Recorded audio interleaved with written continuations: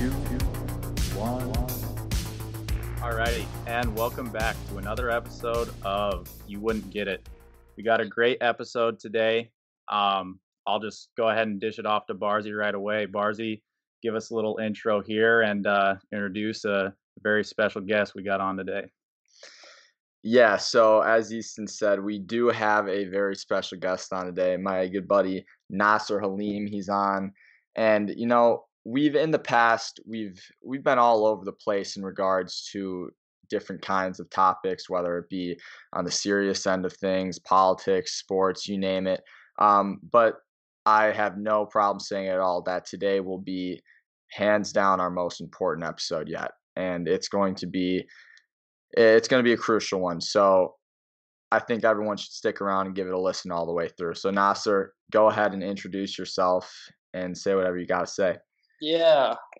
So hey guys, thank you for having me. Yeah, it's like I feel like it's definitely it feels weird now to think about this and and I was like thinking about I reached out to Christian here because I felt like the story is it's important and it kind of reaches beyond like whatever bubble, Naperville bubble, to just just all over. So just a little bit about myself, and how I know Christian. So I'm I graduated from Northwestern University back in June. I'm class of 2020 along with everyone else.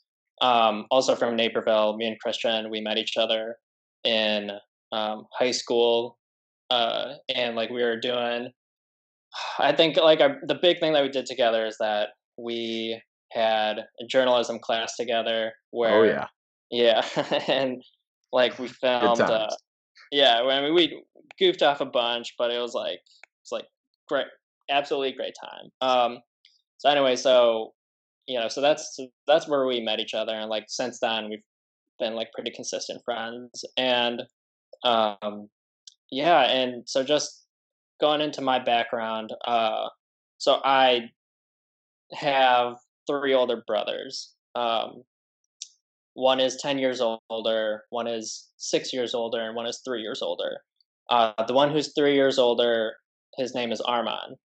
And growing up, me and him were just so close. And it's hard for me to kind of describe that bond that we had. Me and him, we did everything together, and right now it's hard to think back in time of conversations that we had with each other, because so many of them it was just so typical throughout my day that I it's hard to parse out what I said, what he said, that kind of thing. Anyway, so growing up, Arman, he to just tell you guys a little bit about my brother, explain a little bit about him. He is my just role model. He always gave as much as he could to other people, and just he always had that nature of just trying to help others no matter what. And that was not wasted on me either. He always protected me. He always did whatever he could for me. And yeah, and I loved him. He loved me. We were just great together. Growing up, I knew that Arman was going through an internal struggle that I don't think many of us don't go through. He had these voices of self-doubt, self-loathing, I want to say, that whenever he did good on something, and mind you, my brother, very successful. He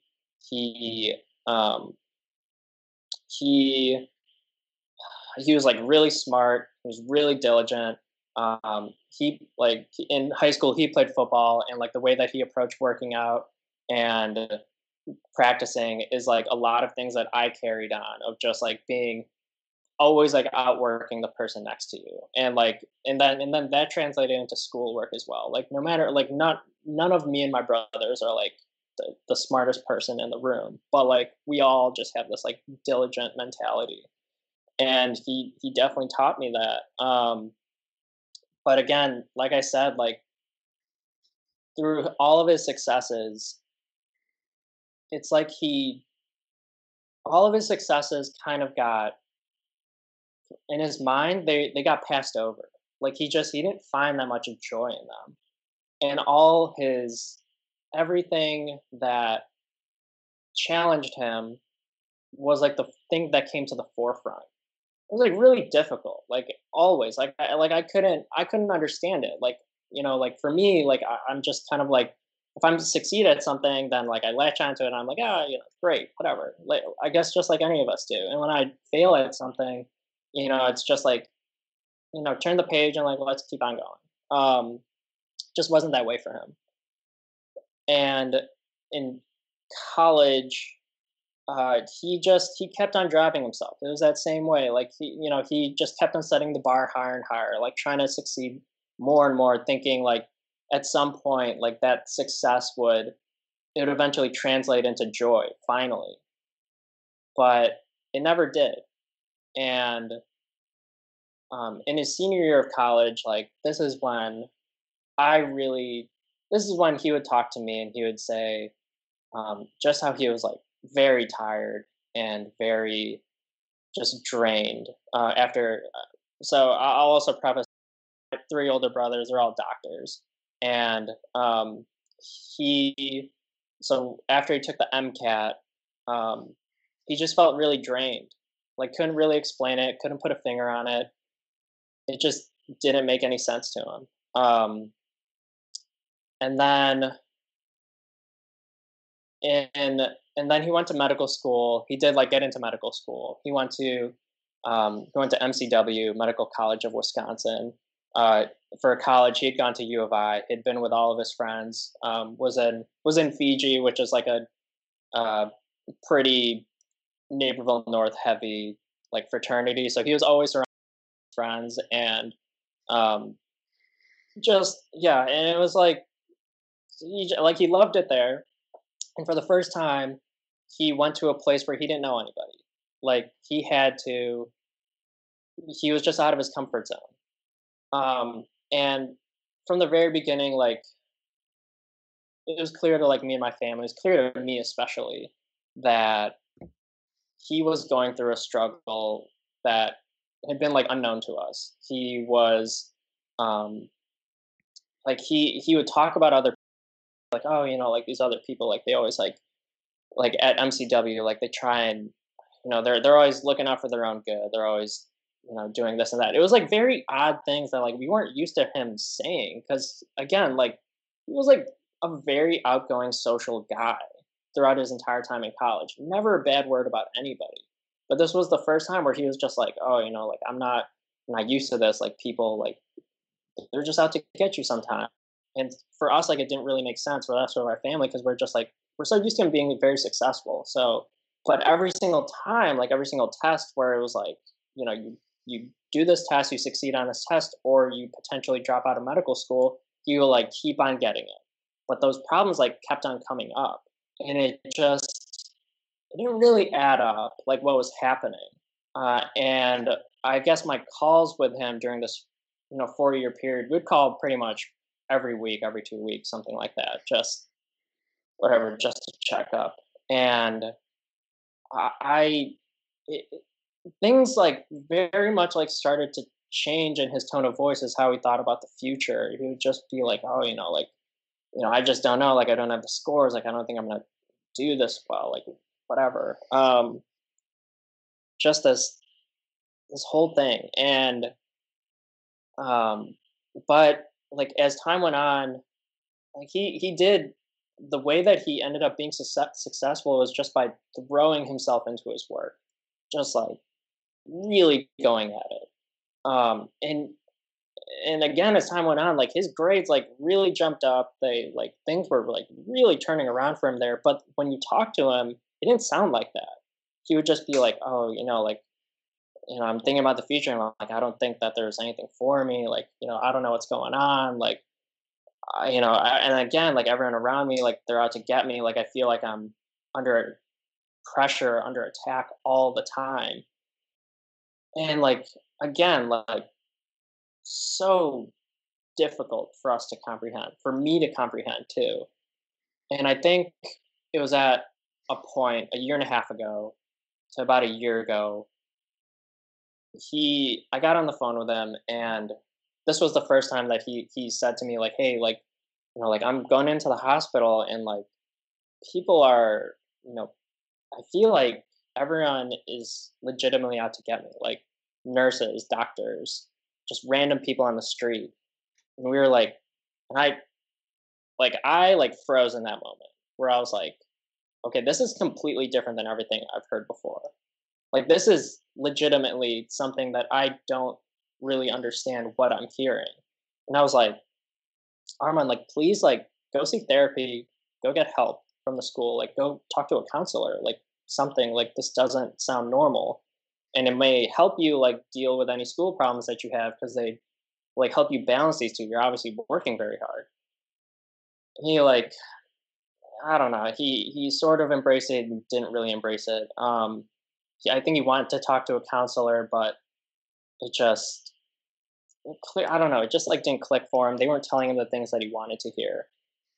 And then from there, things like really deteriorated. Not in his quality of work, mind you. He was doing fantastic at school. Like there, like he was in contact with like residency programs, and like I have a lot of family who are in charge of these programs, and they said like he's gonna be great. Like he's gonna be a great physician. All of these things. But again, in these conversations, these two things just didn't match up. The way that he talked about the future, the way that, and then the like his success with that.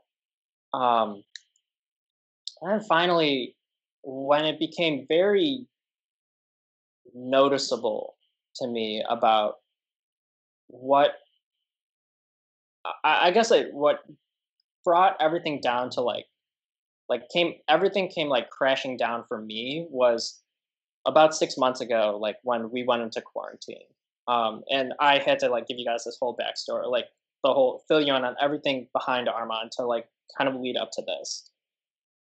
When we were in quarantine together, like I don't really know how to explain like the just the just exactly how alarmed I was from the first day that I spent with him, because he would come into the kitchen, he would just kind of like start bringing up things from like way back in our past and being like, "Do you remember when this thing happened?"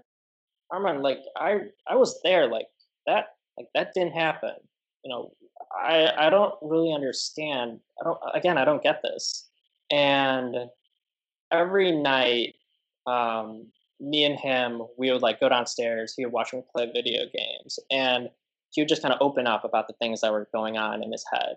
And I, again, like he would bring up things in the past and the feelings that he had right now, and I was like, dude, like I was there. Like I'm just so confused. Like what is going on? Like these people didn't wrong you. These people in our family like didn't wrong you. These people on the your friends, I don't think that they did. I wasn't there, but like I don't think this happened.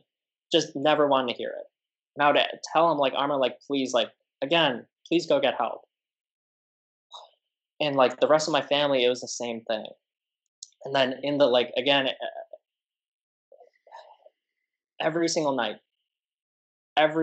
for 30 days, it was this conversation where it was like his mind was like shell shocked or something. It's like he would like look off into the distance, like when you would talk to him, he would just kind of like bring these things up, and it was just so odd. And when we were around other people, like he would just switch back, normal self, nothing, just no different than what he used to be. And then at the end of that, month, so at the end of April, I believe, me and him, we, uh, so we were in the basement, and this was one of the only times he gave me an actual like glimpse into everything that was going on. And he was like, "Hey, like, there are these like things like going on." It's like he couldn't find the words. He was like, "There are these things going on in my mind. Like, I can't explain them. I can't put my finger on it. I just feel like in the past, like I was, I wish that after I got my MCAT, I'd taken a year off. But I tired. I don't know." And he would say like, "Dude, I don't." And this is what like really got to me. He was like, "I don't think that I have a future." His like voice cracked. He was like really like distraught, and I was like, "Armand, like I don't like again like what are you saying? Like you're gonna be a doctor. You're gonna be like you're fine. Like everything is fine. Um, like you have a family that supports you. You have a family that loves you. You have friends that love you. Like you have a whole system, whole community behind you." Um, and just like didn't get through it. And I asked him like kind of like figuratively, and I was like, "Amar, like what would happen?" I guess I just want to know because like I'm curious, like what would happen like if these things didn't go right, like you didn't become a doctor, what would happen? He just like kind of like laughed to himself, and he was like it was a joke that he had with himself, and he was like, "Oh, like I don't think you guys like want to know that, like you wouldn't like the answer to that." And I mean, I knew what he was saying, like I knew what he was getting at, and because like I know him, and I was like, I got mad, and I was like, "No, like that's not the answer. Like all of us support you, all of us love you, like we love you so much, like, but you know, whatever." And so, then he went home back to Milwaukee after that month, and I was about like, I again just there was like it was like what could you say, what could you do, and like he had called me, and he had been like, "Hey, like I just want to let you know, like I want to thank you, like you did a lot for me, like over this time, like you don't even know like all the times you were there for me." And again, like these things were like kind of like alarm bells going off in my head. But I will say, like during this process, like I still in the middle, I think at this point still in the middle of school, like job hunting pretty hard. And I had these conversations with Armin. At the start of May, he called my mom and said that he was thinking about killing himself. And my mom like immediately like flipped out and like went up there, brought him back home. And it's like as soon as she like brought him home immediately, but then as soon as she brought him home, like he then got mad at her and was like, "You don't care about me. Like you don't like you've never cared about me. Like all of these things that just objectively aren't true. Like just they're just not. Like I've grown up with Armand. Like these things just they weren't true." And it was and and then at some point like it's like his mind reverted just back to normal, where like he was like pushing my parents away as much as he could, and was like, "No, I'm fine, like leave me alone, like yeah, I'll go seek therapy, I'll go get help right now." And he would talk to these therapists, he'd talk to these psychiatrists, spin some he would basically give them like a 45-minute elevator pitch about everything that he was going, just about his goals, what he was going to do to like stay healthy, to stay mentally healthy. And he never like went to the same therapist or psychiatrist twice. He just refused to do it. And every time he wouldn't give them enough information to like really figure out what was going on with him. And again, for the rest of our family, like, and he had told the rest of our family, like, none of you, like, if any of you try and like mess up my career, like that, that's it. That's whatever. Like, do not talk to anyone about what you think I'm going through. And so we're all like, the rest of our family was like essentially just put in a straitjacket. We're like, all we could do was be like, hey, like, what do we, like, all we can do is wait for him to have another cry for help, and then we can maybe get him to a medical maybe get him like medicine, maybe get him some kind of help. And again, like, I and I might be skipping, or and then after that, so after May, I mean, things just went. It was rough. I It was really bad. He would come home. It's just like with like a rage that I've never seen before, that I couldn't even like comprehend to that point. He would like come into the kitchen, yell at my parents, say some like really horrible things to them, like about like my family's like not perfect, but and my parents aren't perfect, but he would just dig in at them and just like these like terrible things. And sometimes like there are times like I would just try and get in the middle of it and just be like, Armand, like you're like, one time he did this like as he was leaving, and he just like in the process of leaving, and I was like, Armand, if you're gonna leave, just leave. Like, I don't know why we need to have this argument in front of like a therapist, a counselor, somebody. Like, this just doesn't serve any purpose. But it was, I don't know, it was just this ridiculous rage. And then I even got like all three of my brothers, I got all of them on the phone together, and like we all, like me and my two older brothers, Azam and Mirage, like we like jointly like wanted to come together to do an intervention and just be like, hey, like these things are real, like you need to get help. Didn't want to hear any of it. And I mean, it just got to the point where like I'd come into the room where he was studying.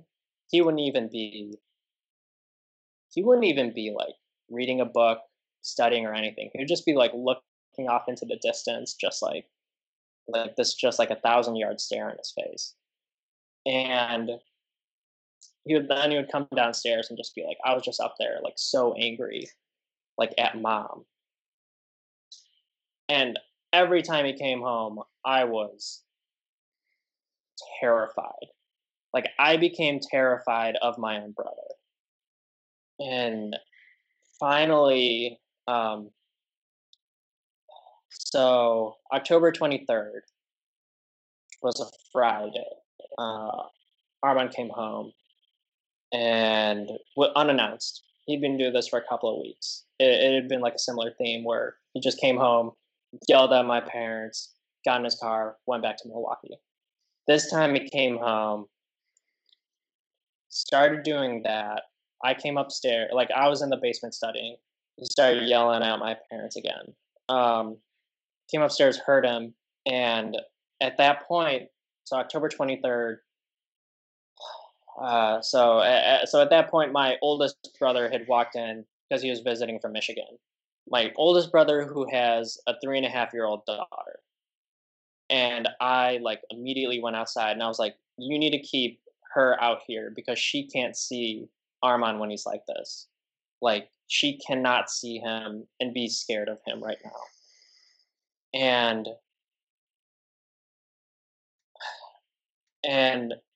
then he like kind of cooled off, but for the rest of that night he was just agitated. And I was like, and me and him got into like a very brief like argument, but like I was like, Armand, like let's just go to our uncle's house, like like let's just, clearly you can't be in the, like in my head I was like, clearly you can't be in this environment, you can't be around the rest of my family without him like just going off like a volcano. And so like we went to my uncle's house. They live like 10 minutes away from us. He we were just hanging out there with my cousins. Like he was having a good time, and just like this 180-degree flip, like just this switch, just not the same person. And yeah, and like we were there, like we hung out there until like 10 p.m. Came back home. Me and him were just hanging out in our basement, just playing video games together. Finally, like he went to sleep, and then the next, and like, but again, I couldn't sleep that night. My oldest brother couldn't sleep that night. Both of us knew that something was wrong, and we couldn't put our fingers on it. We couldn't figure it out, and it just it just didn't like add up to us like what was happening. And October 24th, Saturday. So that's my birthday. Um, so we get up in the morning, and um, so we get up, and I'm eating breakfast, and I'm eating breakfast, and I hear Armand playing with my niece, just for like 30 minutes. Something, and sounds happier than I've ever heard him be. And in my head, I was like, maybe this is what he needed. Like he needed to see like the good things in life again. He needed to just be in this environment, all that. And my oldest brother, his family, and then my parents, we had a plan that we were going to go to an apple orchard for the day, which was about an hour away. And I asked Armand, like, if he wanted to come with us, and he was like, no, like, I don't think I'm going to come this time. I was like, all right, like, that's fine. Like, we'll be back at 4. You can go hang out with our cousins. Like, they're going to be off of work at 2, like, whatever. And honestly, I'll tell you guys, like, I was relieved. Like, I was relieved in that moment, because I was like, I just want to have like an experience with my family that's uncomplicated, that I'm not always on edge trying to like defuse a bomb all the time. And so I was relieved that he didn't come with us, and I was like, whatever. So me and my family were at this, me, my oldest brother, and my parents were at this apple orchard. We were there. We get there maybe at 11, and we're like hanging out there for a couple hours. And at 2 p.m., my brother sends us a text. In that moment, I like I just I it felt like somebody ripped something out of me. I was and because we were an hour away from home, and he knew that we're an hour away from home. And I was like, how could you do this? How could you trick us? How could and in my heart of hearts, I thought that at the very least that he was going to call me before he was going to do something like that. Like me. And I still hold on to that right now, because it still hurts so much that he didn't call me in that. Anyway, me and my family, we drive home as fast as we can. We call my aunt and my uncle, and we tell them to go to the house and go check on him. And so my aunt gets there first, and I'm on the phone with her, and I'm on the phone with her, and she goes room to room, and she says hello, like she says salam every time she goes into each one of the rooms, which means peace, which means like hello, like for us. She goes in my oldest brother's room, says salam, nobody there. Goes in my other brother's room, says salam, nobody there. She goes into the third room, which was Armand's room, and I heard in her voice, and she was like, "Oh my God, Armand! Like, oh my God! Like, oh my God! Like, what do I do?" And in that moment, I was in the car with my mom and dad, And as soon as they saw my reaction to what I had just heard, like we all knew that he was gone.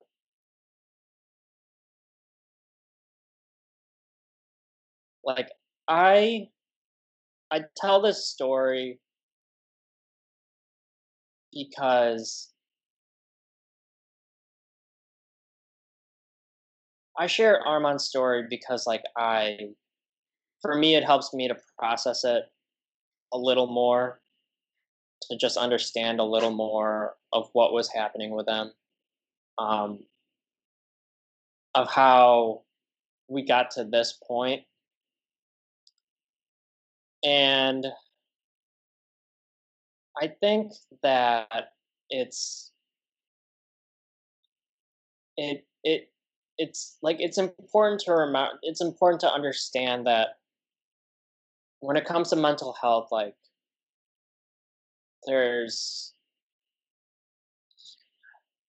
you just can't under like you don't you can't, for someone that's of a healthy mind and like healthy whatever, you can't understand what's happening in someone's mind who's like in pain. That that torture that people go through is incomprehensible. What happened to Armand in the last 6 months of his life was a torture that I can't even again incomprehensible to me. At some point I saw him lose like his ability to feel joy and optimism, and when I think about that, I don't really know how anyone can even function on a day-to-day basis. And it didn't matter how successful that he was. It just didn't. Okay. For him, he thought he could power through that without getting help, without whatever. Um, and and you just can't. Like mental health is not something that you can power through. It's not something that you can shoulder. It will catch up to you. And I think the thing that one of the things that kills me now, and I want you guys to understand, like this destroyed me, like nothing else ever could. And the thing that gets me is that those voices of self doubt, self loathing. It was obvious that they had become so strong and pronounced in his mind that they were literally commanding his actions. So I think he knew exactly what he had. But what stopped him from getting help was the fear of what would happen if he did get help.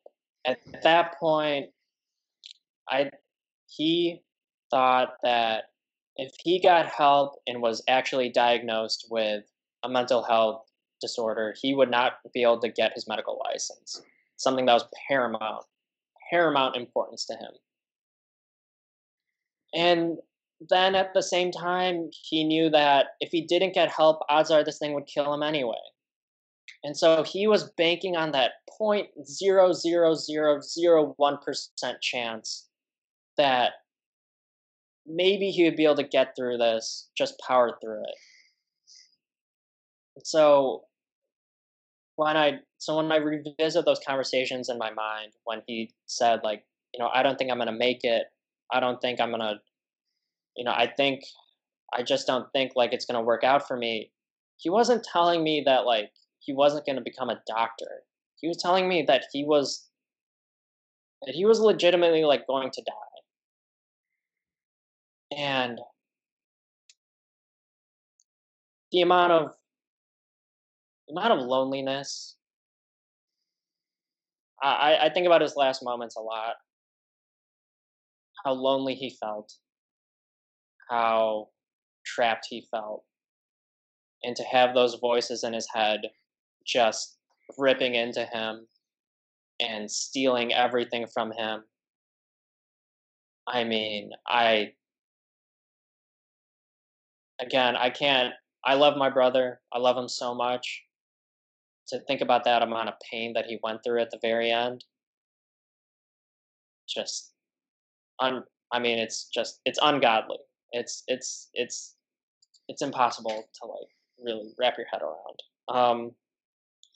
So yeah, so moving forward, like from his legacy, like I think what we want to do, what I want to do, what my family wants to do is like we want people to understand that like they're not alone in their struggle. Like that this happens, and that the answer is never to say, you know what, like I on one hand I can risk my career, my professional success, my education. On the other hand, like I will protect my mental health. The answer always needs to be to protect your mental health, because it's just the most important thing. Like life is the most important thing. And um I I and so people have reached out to us and said like we understand, like we didn't think that other people thought the same things. Like we didn't think this could, like we thought we were the only one going through the struggle. So the reason that my family's open about this, about like what he went through, is that we want people to know that like they need to get help.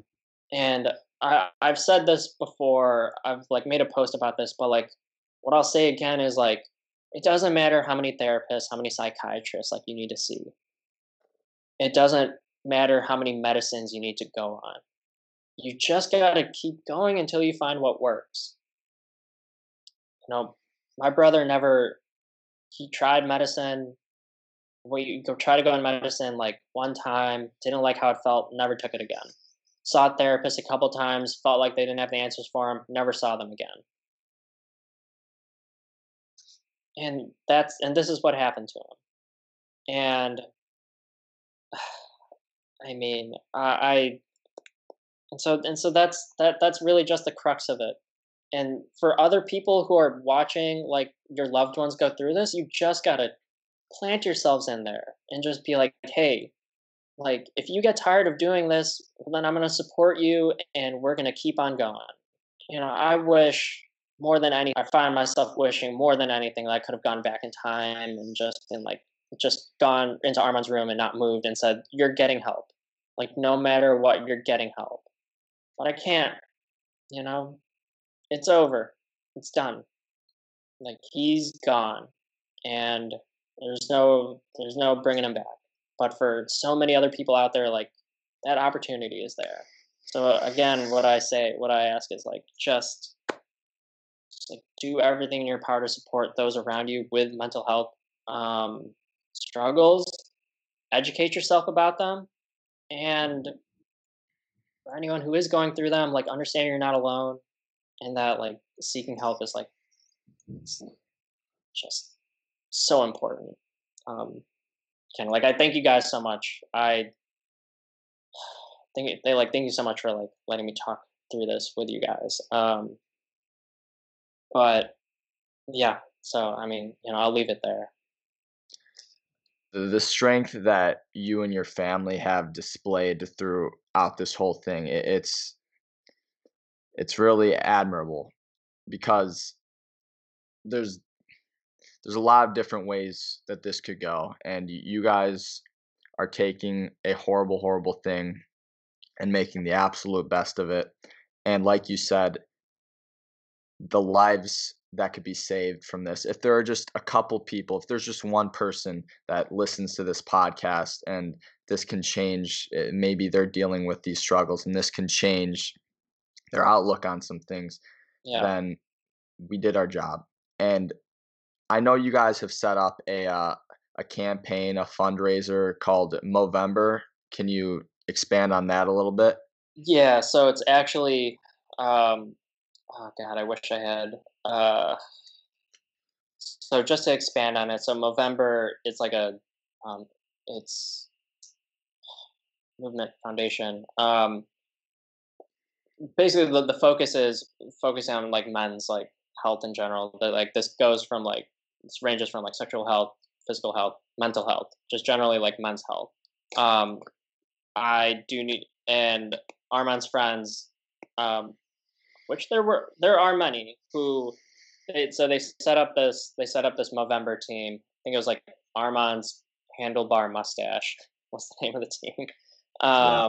And so that's the name of their team, and like they're trying to raise money, for that purpose. Moving forward, I think my own family, what we're going to do is like we're looking into whether or not we want to start start our own foundation, Yeah. or community program fund, something like that, to help like those in the community, which I will definitely keep you updated on. We're just like putting in the foundation, putting in the groundwork for that right now. Um, yeah.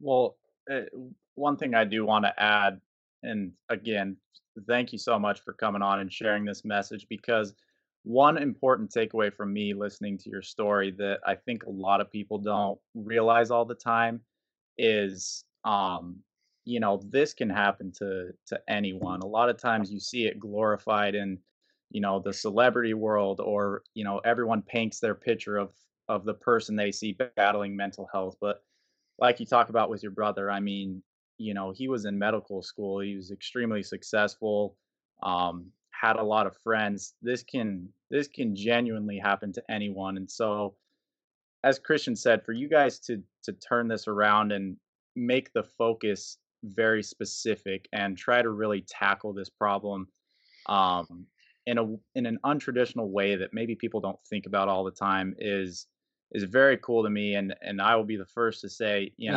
I just met you 50 minutes ago, but I Yeah. am more than happy to contribute in any way that I can. Yeah. And you know, again, for you to come on and talk about this just speaks a lot about you as a person, and I really appreciate it. Honestly, it was great for me to just sit down and listen, and for you to talk me through that. So thank you so much. I'll say, to add more color to like the whole situation is like, I think, like you said, like it can happen to anyone. And what I'll also say is that sometimes like you see the signs of a thing and you just don't, it doesn't register for what it is, because you can't really think that it will, that it, like it's going to sound vague, but you don't think that that's what it is. And I'll say like a very specific example is that towards the end, within the last month of Armand's life, like he told me, um, hey, like on my last like rotation, for medical school, I worked 17 days straight. And then the hospital staff, when they found out, like they sent me home. Obviously, there were alarm bells going off in my head. Obviously, because I knew that odds are he was going through a manic episode where, he was just going to throw himself in his work. And at that point, again, it was just like, just being hamstrung of just like not being allowed to like, I know if I said, Armand, like, that's not healthy, you need to get help, he was going to go ballistic. But at the same time, in the back of my head, I was just like, how has no one else like picked this up? Like, why has none of the hospital staff been like, you know, this dude worked for 17 days straight. Maybe we should follow up here. It's like, it's one of these things that it's like institutionally, like, it's a problem. I have a hard time like really understanding how no one at the school really saw this. And at the same time, like I'll say, Arman he was smart. He knew that when it came to his friends, he would never let that side of him show. When it came to his professional career, he would never let that side of him show. He just snapped right back into just being his normal self.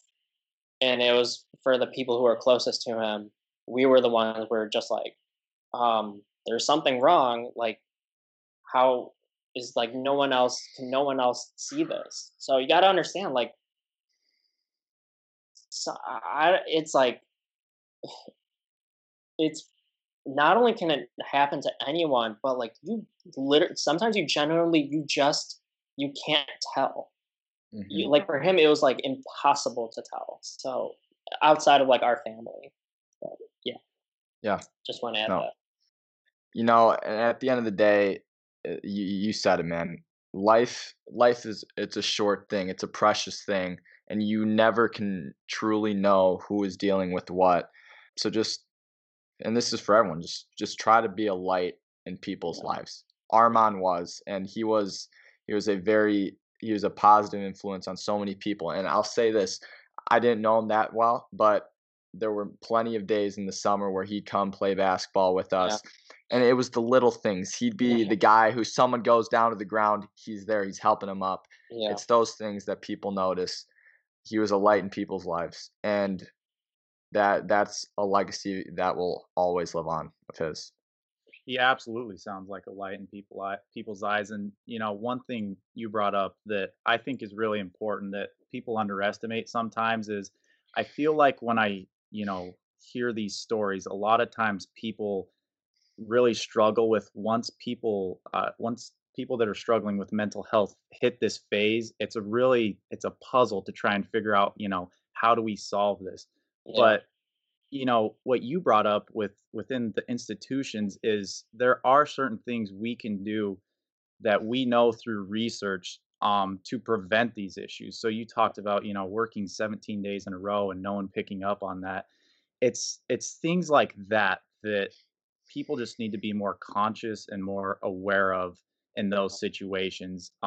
You can never assume that you know what's going on in someone else's life, and to act in a way like that where they become so just thrown in and addicted to a certain personality there, there's a good chance that it might be a coping mechanism for yeah, something like that. And so I really appreciate you bringing that up because that's one thing I have long believed is that there are things that we can attack from the roots up, to stop this rather than trying to battle this issue when it gets placed in front of yeah, us, right? So yeah, yes, just a brilliant point there. I'm very glad you yeah, brought that up. yeah. And I'll add on. Another important thing to do is another preventative measure to take is that is to know like your family's history. My brothers, my dad's oldest brother has um, schizophrenia. M- Three of my grandmother's brothers, I believe, also had schizophrenia. Like at some point, you gotta understand like these things aren't. It's not just random chance. Like if there's a family history, then every single and you just gotta be like you can't just put your head in the sand and say like it won't happen to our family. Like you actually need to like take that seriously and go like regularly like make sure that your family is like staying on top of it. So I'll add that as well. Absolutely. Easton, you got anything? I mean, just to cap this off, Yeah. I really appreciate you coming on and talking about this. And like I said before, I've met you less than an hour ago now, and it was a great experience for me. And I think one way to end this off is to really speak highly on both of you. So Nas, just barely meeting you, great dude, and listening to your story, you were absolutely a supportive person in this situation, and I think that was evident by, the calls you received. And again, just don't ever look down on how you handled it because again, we don't know, how people are wired and why they act the way they do sometimes, but I think you did a phenomenal job in being a good brother there. And it was a pleasure for me to meet you. And hopefully I'll stay in touch with you through Christian, and we can do what we can to help out because it was awesome. um and then Christian, I mean, honestly, dude, it says a lot to you that he reached out to you to come on here and share this story. And I joke a lot with you, but to speak to the guy that you are, to be that person for someone is outstanding. And it's honestly one of the reasons that I enjoy doing this show with you is because you have always been that guy that someone is more than happy to go to with anything they need to talk about. And I honestly, when I say this, I'm not kidding. I don't think there's a person on this planet that has a negative thought about you. I think Nas and I would both agree. You know, and so just to speak highly on both you, by far my favorite episode we've done so far. You know, it's phenomenal to have these conversations. So I appreciate you guys taking me along with this experience, and Nas for sharing your message. And again, we are more than happy to go above and beyond to help out with your foundation, to spread the word. Anytime you want to come back on this podcast and talk about, you know, the mental health issues or the foundation, please let us know. Yeah, absolutely. Thank you so much. Yeah. And I'll close out. Easton, he said it all there, but just words really don't describe how thankful we are that you were able to come on and do this. This was a powerful episode, and hands down, Easton said it, my favorite episode so far. Just being able to have these conversations, because these are conversations that need to be had in society. And it's something that society is continuing to get better at, but these kind of conversations cannot be swept under the rug any longer. And to have you come on, and I already said it, the strength that you and your family have shown throughout this is commendable. So Nasser, thank you. Words really, they can't do it justice, but thank you, man. Yeah. Love you, Christian. Thank you so much, Easton. All right, man. And with that brings to a close another episode of You Wouldn't Get It, guys. And I will say, yeah, once you get information with the foundation, we'll continue. We'll keep updated with that. We'll post on that. But we hope you guys enjoyed listening, and we will see you next time.